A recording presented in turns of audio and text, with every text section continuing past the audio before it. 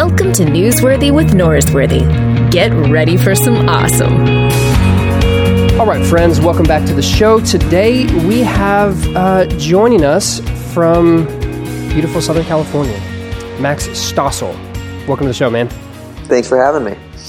Now, this is kind of an interesting conversation because sometimes I like to dress up what I'm talking about and not pretend like I'm using the podcast to do my day job for me. But I can't even do that this time. Really, I'm writing some sermons this fall or this January on the subject of technology, and I kept on finding myself coming into the organization that you work for, keep running into the time well spent stuff.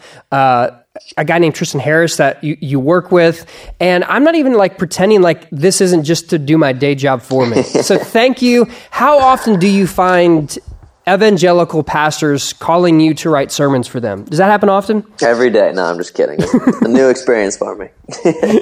That's awesome. Okay, so a little bit of your backstory. In college, I know you studied psychology, right? Yeah, I studied psychology and economics. I sort of lucked out timing-wise in that when I got a job in college, I was working for a healthcare startup that was helping people with diabetes, and they were pretty much like, hey, you're young, go figure out social media.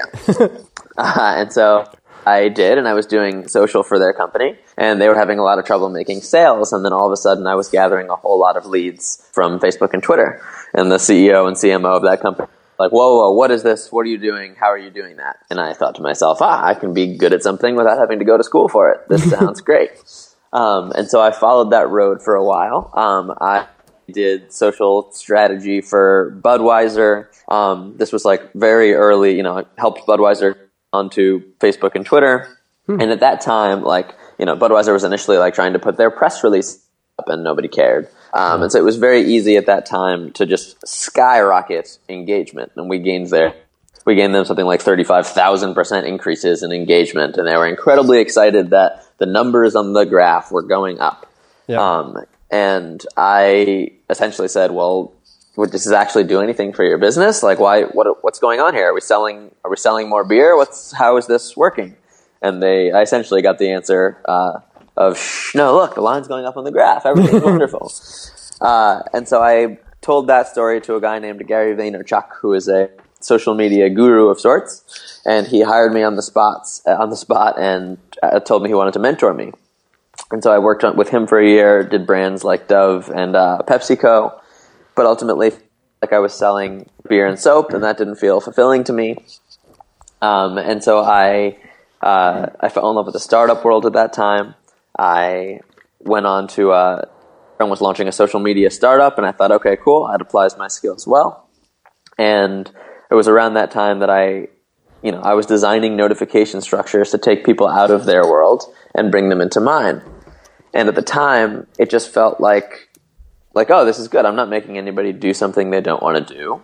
If someone's spending time on my app, it's because they want to be spending time on my app, so I'm doing a better job. And our investors were telling us that we need to keep people for 2 minutes or longer to have a valuable company. So our goal, we were designing notification structures, we were designing our app, auto-playing videos so that people would stay a little bit longer in our experience. And just everything was about keeping people for longer. Mm-hmm. And it was around then that I realized the whole industry that way. And when we think of addiction to technology, we think of everybody having their heads in phones.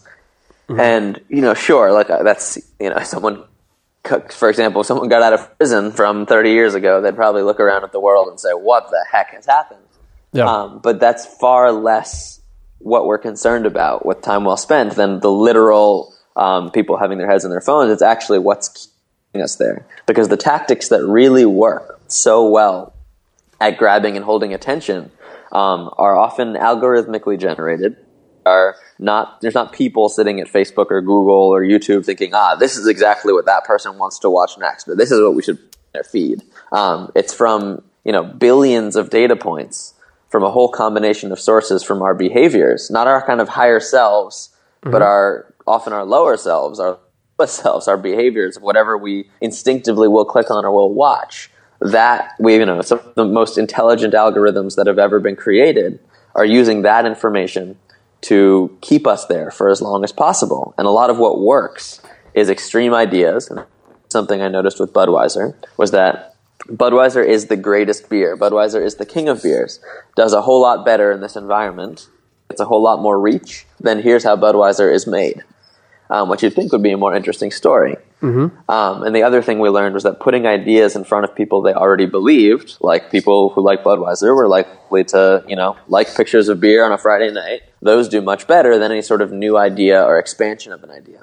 Yeah. And so when you look at that happening at, one thing for Budweiser, sort of whatever, but when you look at news organizations behaving the same way, when you look at all of us to some extent behaving in the same way of kind of having to slightly push our statements more and more to the extreme to be heard, and also to put ideas in front of people they already believe. Those are two incredibly dangerous tactics that are being used by this entire digital world to capture and hold our attention. And that's what the real consequence is. It's the erosion of these pillars of society, of our emotional being, of news and in some ways of politics that gets, politics was already pretty messed up.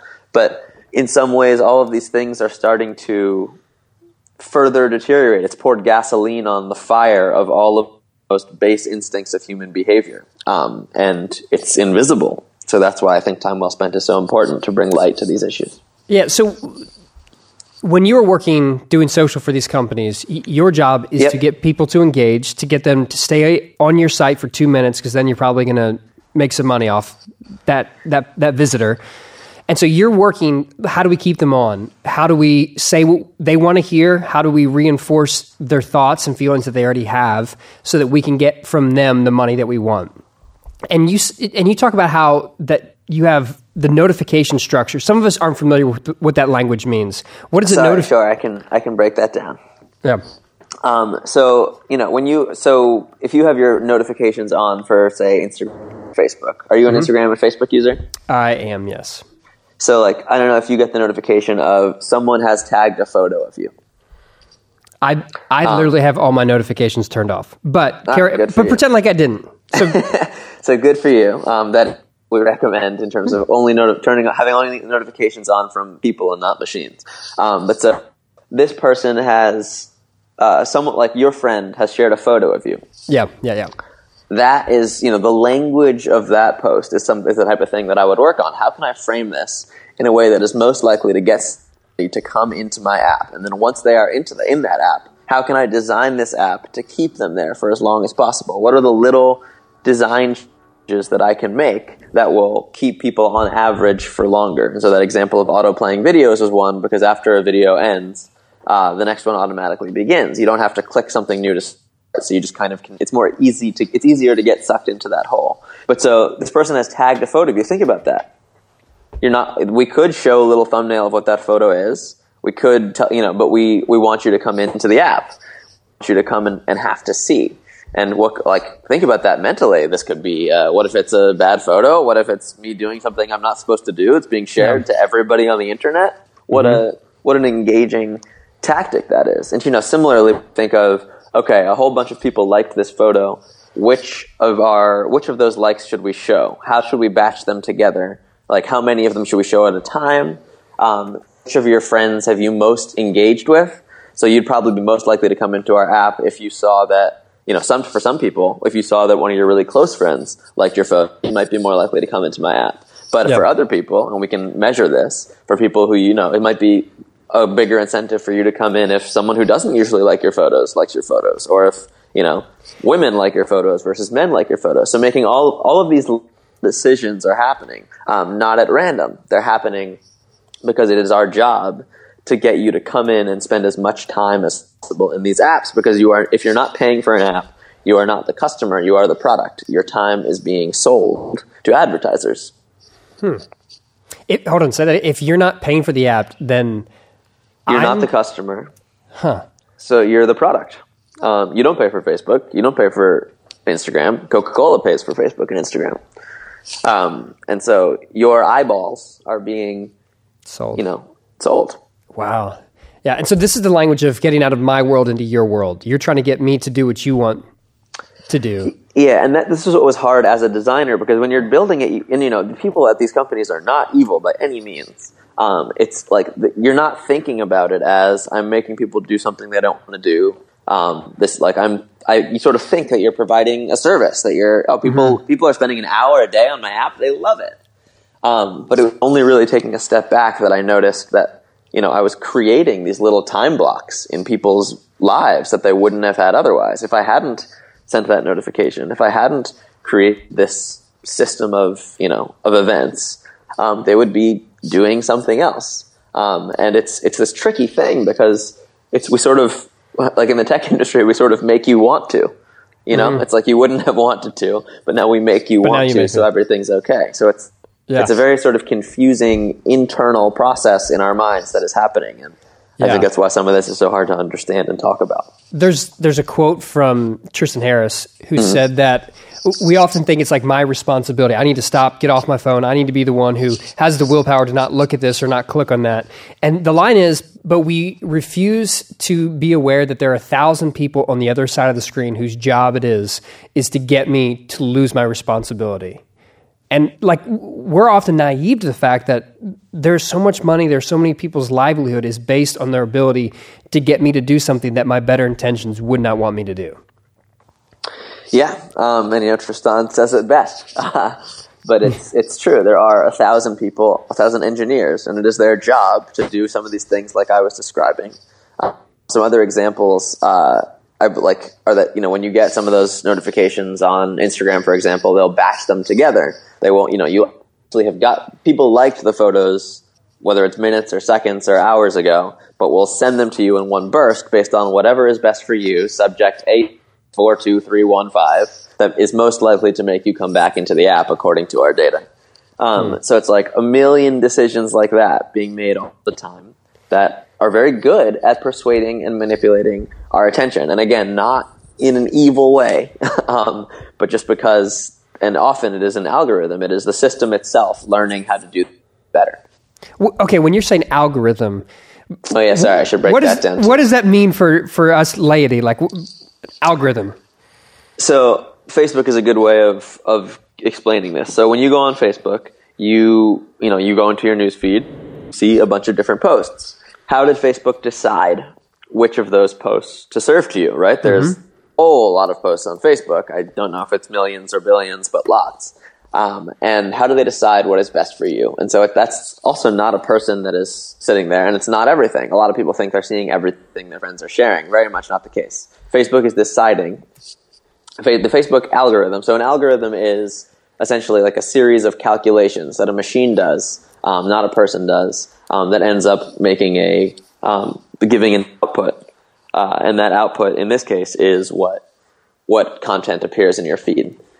So like, let's say you like a lot of food photos.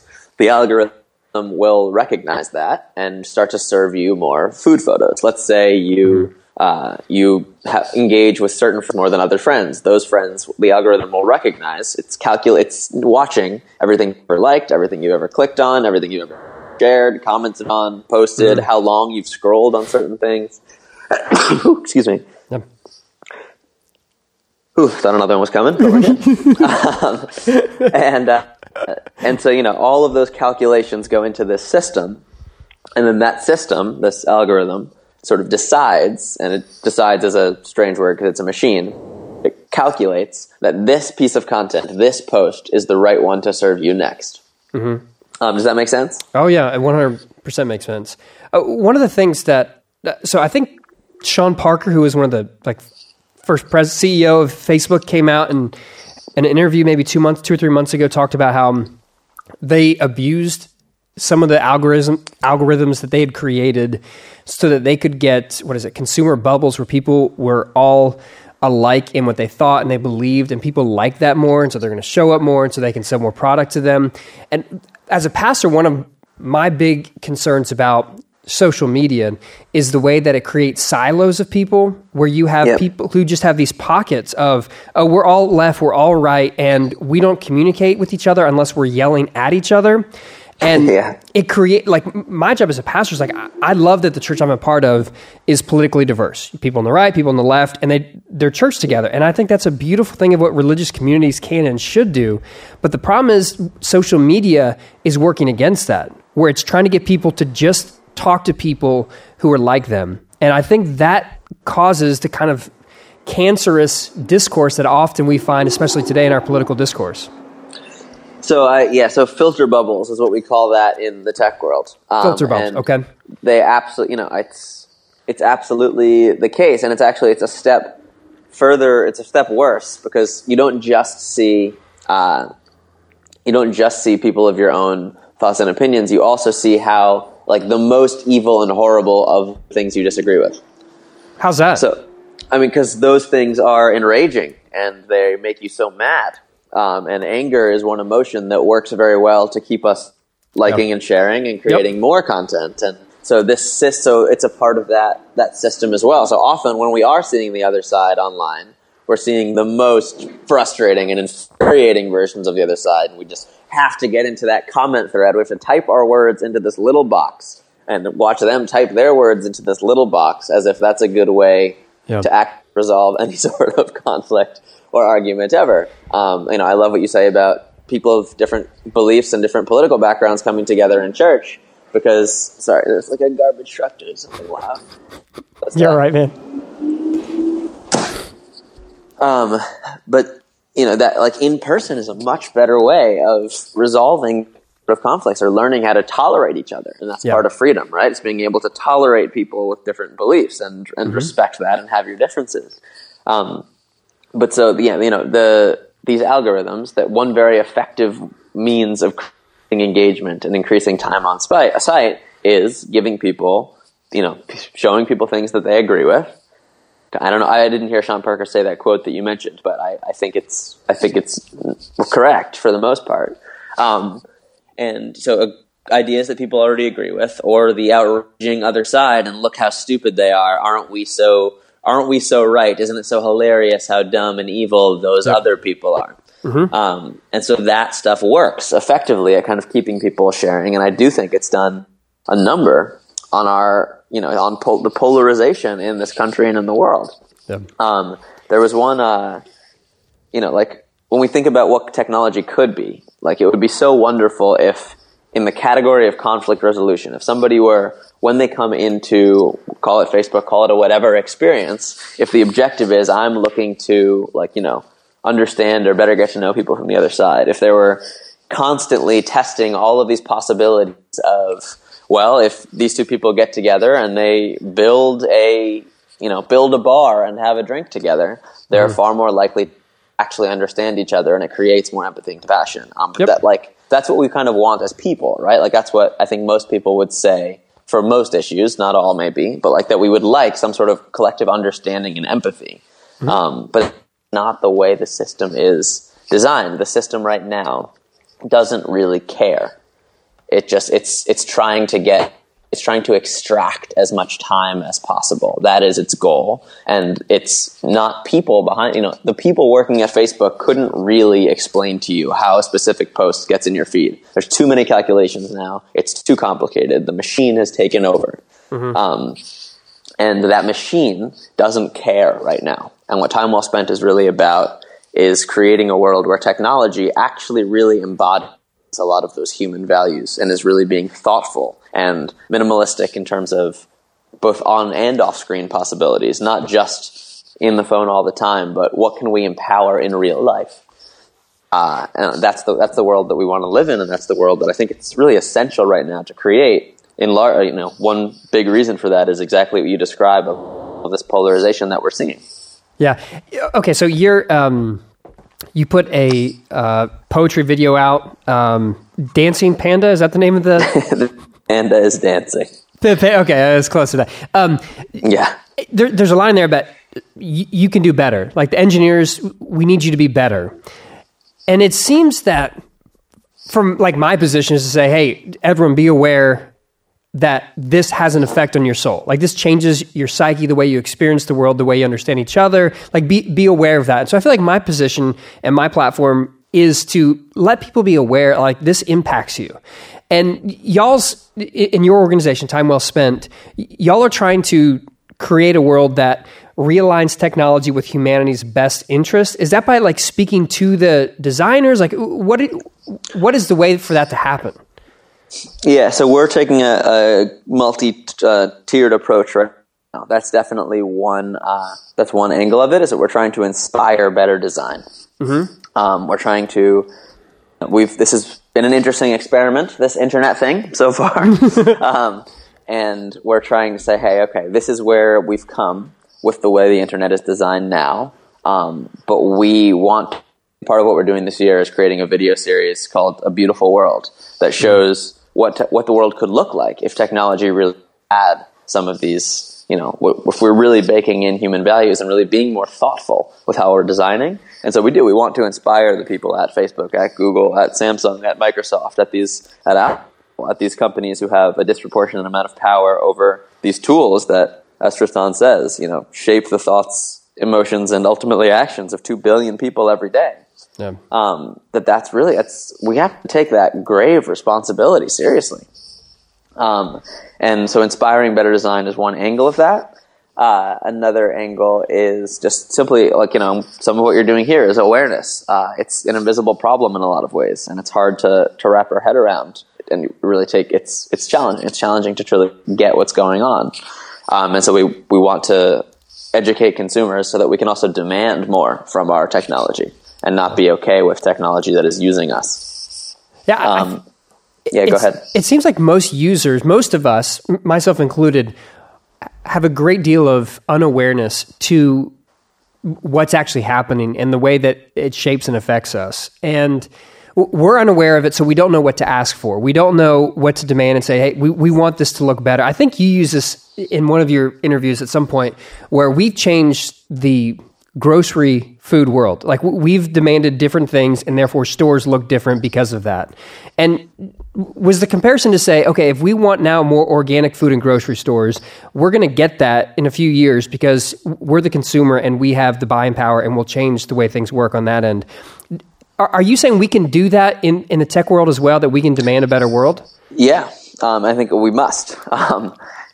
And some of this and it's complicated because some of this requires moving away from advertising models. Because as long as advertising is the primary business model of these industries, then ultimately the tech designers' money is related to your time. Those goals aren't aligned, right? Your goal is not to give them as time as possible. You have other goals in life.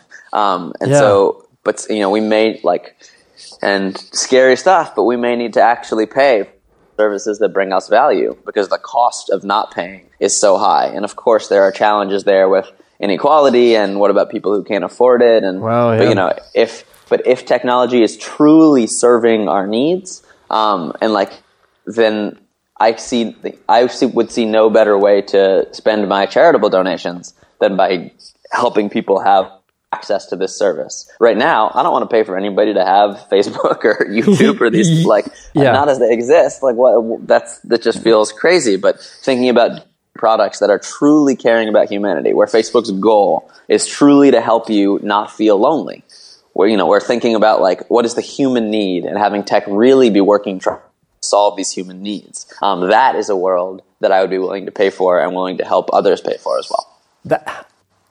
That's a fascinating conclusion. I've heard that the ability for premium cable or streaming TV shows, that they have ability to tell edgier stories, and a lot of times people are thinking they're better stories than what you're going to find on ABC or NBC, is because they're not as connected to their advertisers' whims. They're not trying to get Dove or whoever to endorse their TV show because they get their money directly from consumer. And so they can tell more authentic or more transparent stories because of that.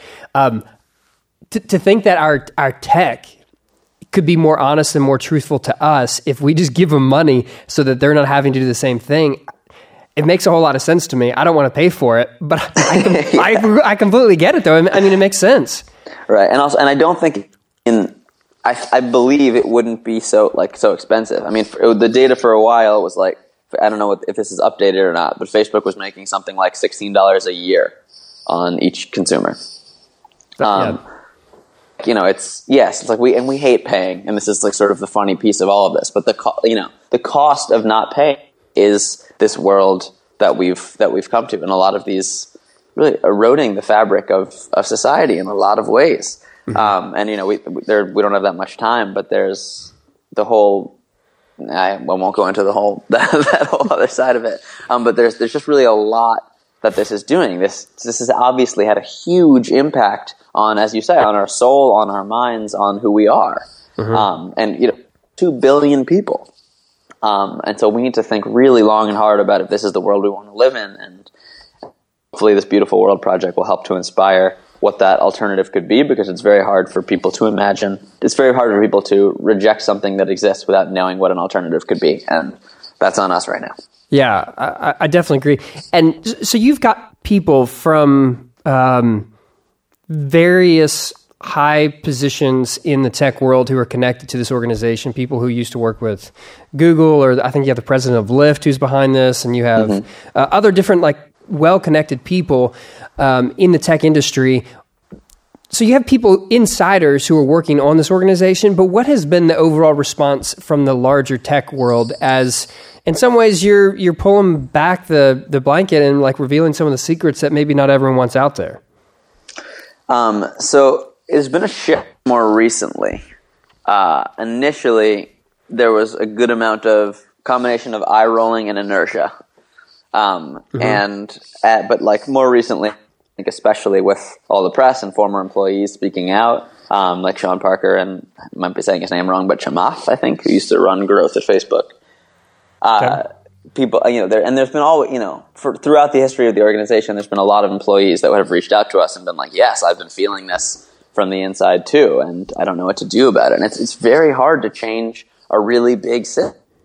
And we run into more, and especially now, we run into more inertia than we do doubt. People are, even within the tech industry, people, and the counter argument in the tech industry is like, well, but we're doing more good than harm. And right now, I don't know if I don't think I agree with that. And I think the harms are harder to visibly see, and they're at scale, and they're happening to lots of people in different parts of the world, and they're not one cohesive thing, and so it's hard to point to what they are. But I think we need to get back to the initial ideas of what tech is about, which is solving problems for people, and not having people solve problems for tech. Yeah, that's true. Now, the irony has not been lost on me that we are having this conversation about some of the evils of technology through a podcast, which is just a little bit ironic. But I'm not. Sure. One of the concerns that I have as someone from the spirituality sector, if I can call it that, is what technology, especially screen-based technology, has perpetuated is a more hurried and distracted life, and people have lost the ability to sit in silence. I think the average attention span, I think this is from Microsoft Canada, in the last 8 or 9 years went from 12 or 13 seconds down to 8 seconds. And I see this as someone who does a monologue every week where people have lost the ability to just sit and listen. Are people on their phones? Oh, yeah. Yeah, for sure. And they pretend like it's like they're looking up their Bible app or whatever, but we all know they're not. Oh, God. Bible app. Yeah, that's what they say it is. I think they have it on there just so they don't feel guilty that they're on their phone. But whatever. I'm not judging them. But I think it affects our ability to be present, to sit still. And I think the anxiety that social media has created is a sense that I always have to be on, I always have to be checking, and we can't step away from it. Okay, we talked about notifications earlier. Your job with the notifications, I'm going to try to get you back into my world. So you're touching on some of the stuff that's harder to explain, but very much there too, which is that anxiety, that FOMO, fear of missing out, the fear, if I'm not checking this, I'm going to miss something important. And also just even, the moment sitting in silence too, even in a moment of discomfort, of in a social situation, it used to be, and not good old days. And technology can provide a lot of good, and as a really powerful tool. Time well spent is not we need to disconnect and to shut it all down. That's not what we're about. Technology is this incredibly powerful tool that should be used to enhance humanity. But like right now, it's so easy in a moment of anxiety, just like having a feeling of discomfort, to just reach for the comfort of the phone, to scroll through some sort of social media, or to text a friend who's not there. It's really hard to be present with this technology because there's so much else. There's so much else that we could reach for, and some discomfort actually yields growth. It's never been easier to escape ourselves, right? Yeah. And that is, it's a symptom of this for sure. And that, like, I'm trying to think of what you can tell, your congregation that they can really do about this. And actually, I mean, one thing that I like that a friend said to me once is that he tries to treat his phone like a loaded gun. And like, as he's reaching for it, like thinking like, do I really need to pull this out right now? Or am I just doing this because it's an easy unconscious, like, sort of fix? Because I wouldn't want to just pull out my gun because it's an instinct. I would want to be really sure that this is what I want to reach for and do. Yeah.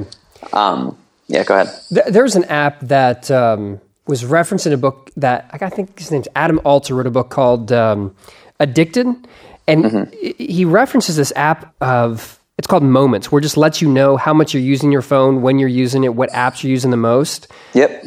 And just having something that lets you know when you're looking at your phone, like what cycles, what seasons, what parts of your day you're most likely to grab your phone, I think that should be very informative of your own wellness as a person. Because if you find yourself, hey, I was really down on Tuesday, you go and you look back and like, wow, I was on my phone for 3 hours on Tuesday. There's a correlation there.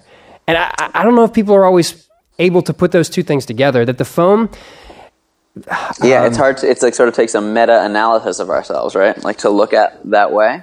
Yeah. And so Moment's a good app. I do recommend looking at that and taking a look at your screen time way. Do you have others?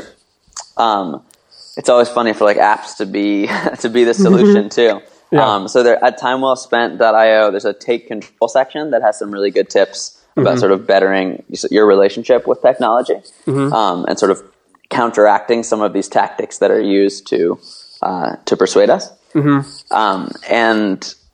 But ultimately we call these band-aids, because what really needs to happen is we need to, like Tristan says, there are 1,000 engineers on the other side of the phone whose job it is to try to break down that self-control.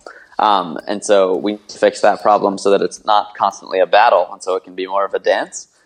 But there are tactics there that I highly recommend.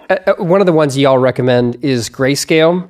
Yep. Which I don't know, when I first tried it a couple months ago, and I've got 3 daughters, and my daughters were like, Dad, what is wrong with your phone? It looks so dumb. Like, it's so bad. But that's the point. Yeah, but it takes out all the color. Can you explain some of the power of the colors? Absolutely. So like these red dots, right? And we talk about this as the phone being a slot machine. Yep. Slot machines are, they make more money than theme parks, baseball, and movies in America combined, and you play with a penny. How is that possible?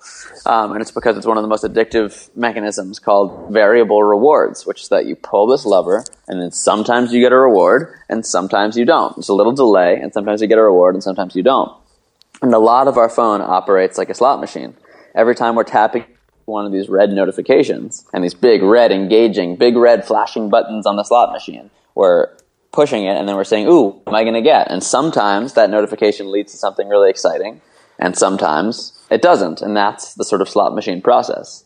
And so when those red dots are just sort of gray, they blend in, they don't stand out. It's hard. It's kind of your daughter's reaction is sort of the one that you want to create in yourself. So when you're going into your phone, you're going in because you want to go into your phone.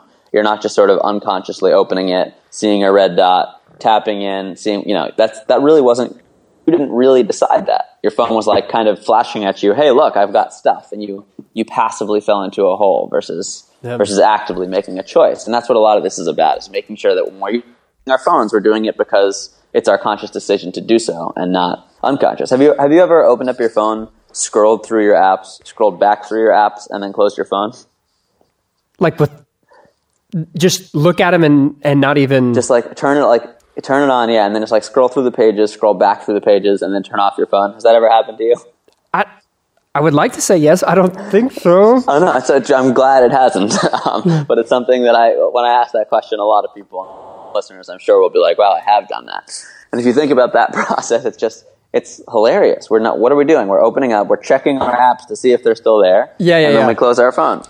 And it's just we do a lot of I get what you're saying now. Behavior. Yeah, I get it. No. I'm not too good for that. Yeah, I've definitely. I'll check a couple social media sites that I'm on, see what's going on there, check my email. I'll put it down, pick it back up later, and do the same thing. So I think you probably have a healthier relationship with it than I do. What I'm actually describing is just opening the phone, just scrolling through your pages of apps, not opening them, and then scrolling back and then closing it. Okay. Well. Okay, fair enough. Good for you. Good for you for not doing it. I think some of your listeners might relate. Okay, well, forgive me. I'm not that good. But sorry. I meant to go with you on that one. But it's all good. Your language of passive versus active, like that's when you pull out a gun. You're maybe a bad metaphor, but like don't be passive. Like you know what you're going to do. If you're going to go hunting, then you bring a gun. I really want to get away from the gun metaphor, but we already started with it. Many times we're passive, and that means our technology is using us. Yeah. And I think let's be active. Let's be aware of what we want. Let's get out of it what we want, but let's not let it run our lives. And I don't know if we always are able to do that. So you've got the section, turn off notifications, go to grayscale. Keep your apps at a distance, and then keep the non-utilities at a distance, which honestly for me has been the least helpful of the bunch. But then that fourth one, the getting a physical alarm clock or using an old school alarm clock that isn't your phone is a really helpful one. That, to be honest, I struggle sometimes to keep myself disciplined enough to do. But think about that. So what happens? You wake up in the morning, your phone goes off. Your phone is your alarm, right? So you hit OK, and then what you see, all of the things you sort of missed from the night before. You're behind, right? Yep. You're immediately behind on your day. You're swiping. You have a new message on your dating app. You have 6 new emails, and you're like, you're not being intentional about your day. Your phone has scheduled these other things into your life. The first thoughts you have in the morning are being scheduled by this thing. Having a physical alarm clock allows you to wake up, think your own thoughts, and kind of go about maybe do whatever you might like to do in the morning, then check your phone. And this is some of the subtle thing that you were touching on before, is that what if there's an emergency? What if I really need to what if that one thing comes in that I really need to see? What if it happens? And I ask you to think to yourself, what is it? What is it that truly couldn't wait 20 minutes? And you can you can have your phone on, do not disturb in the other room, where if people are calling, if it rings, you can answer it. But what is it? What is the message that you really couldn't wait 20 minutes to respond to? Yeah. And I think you really start to kind of audit your life and think about how much fits in that category. It's maybe nothing, and definitely much less than you think. Yep. I remember seeing a friend of mine show up for a meeting down in LA, actually, and he was walking in with a camera around his neck. And I was like, what do you have a camera around your neck for? And he goes, well, I found the only reason I really wanted my phone with me was to take pictures. And this way I can take pictures, but I don't have to be tied to my phone. I thought, you're like an Amish man or something. This is crazy. But yeah, and the having the phone away from the bed, the bedside table is just... It's great. When I first got my first smartphone, it was a BlackBerry in 2006. And I remember checking the email first thing in the morning one morning, and someone sent me a super angry email. And it was sent at 5:40 in the morning. And my first thought was, how do you get that angry at 5:40 in the morning? I don't understand that. My second thought was, the rest of my day has been set by the tone of your email. And you've set my agenda and my mood. And I'm completely at your beck and call because I've let you have that seat of supremacy in my day. It's just not healthy. Yeah, and in terms of taking charge of our own lives, it's I think that's really the most. It's hard. It's I want to be frank that it's not easy to put the phone at a distance. It's become this extension of us, and it's we're addicted to it in a lot of ways. Many of us are, but that is a really powerful tool. Yeah. Well, I appreciate the work y'all are doing. Time well spent. I encourage my friends to go check that out, listen to what they're up to. And Max, it's great getting to know you. Great. Thanks for taking the time to talk with me. Absolutely. It was great to get to know you too. And thanks for putting your time and attention on this issue. All right. Well, I appreciate y'all's work. Cheers. Thanks for checking out Newsworthy with Norsworthy. Make sure to subscribe to the podcast on iTunes. You are now adjourned.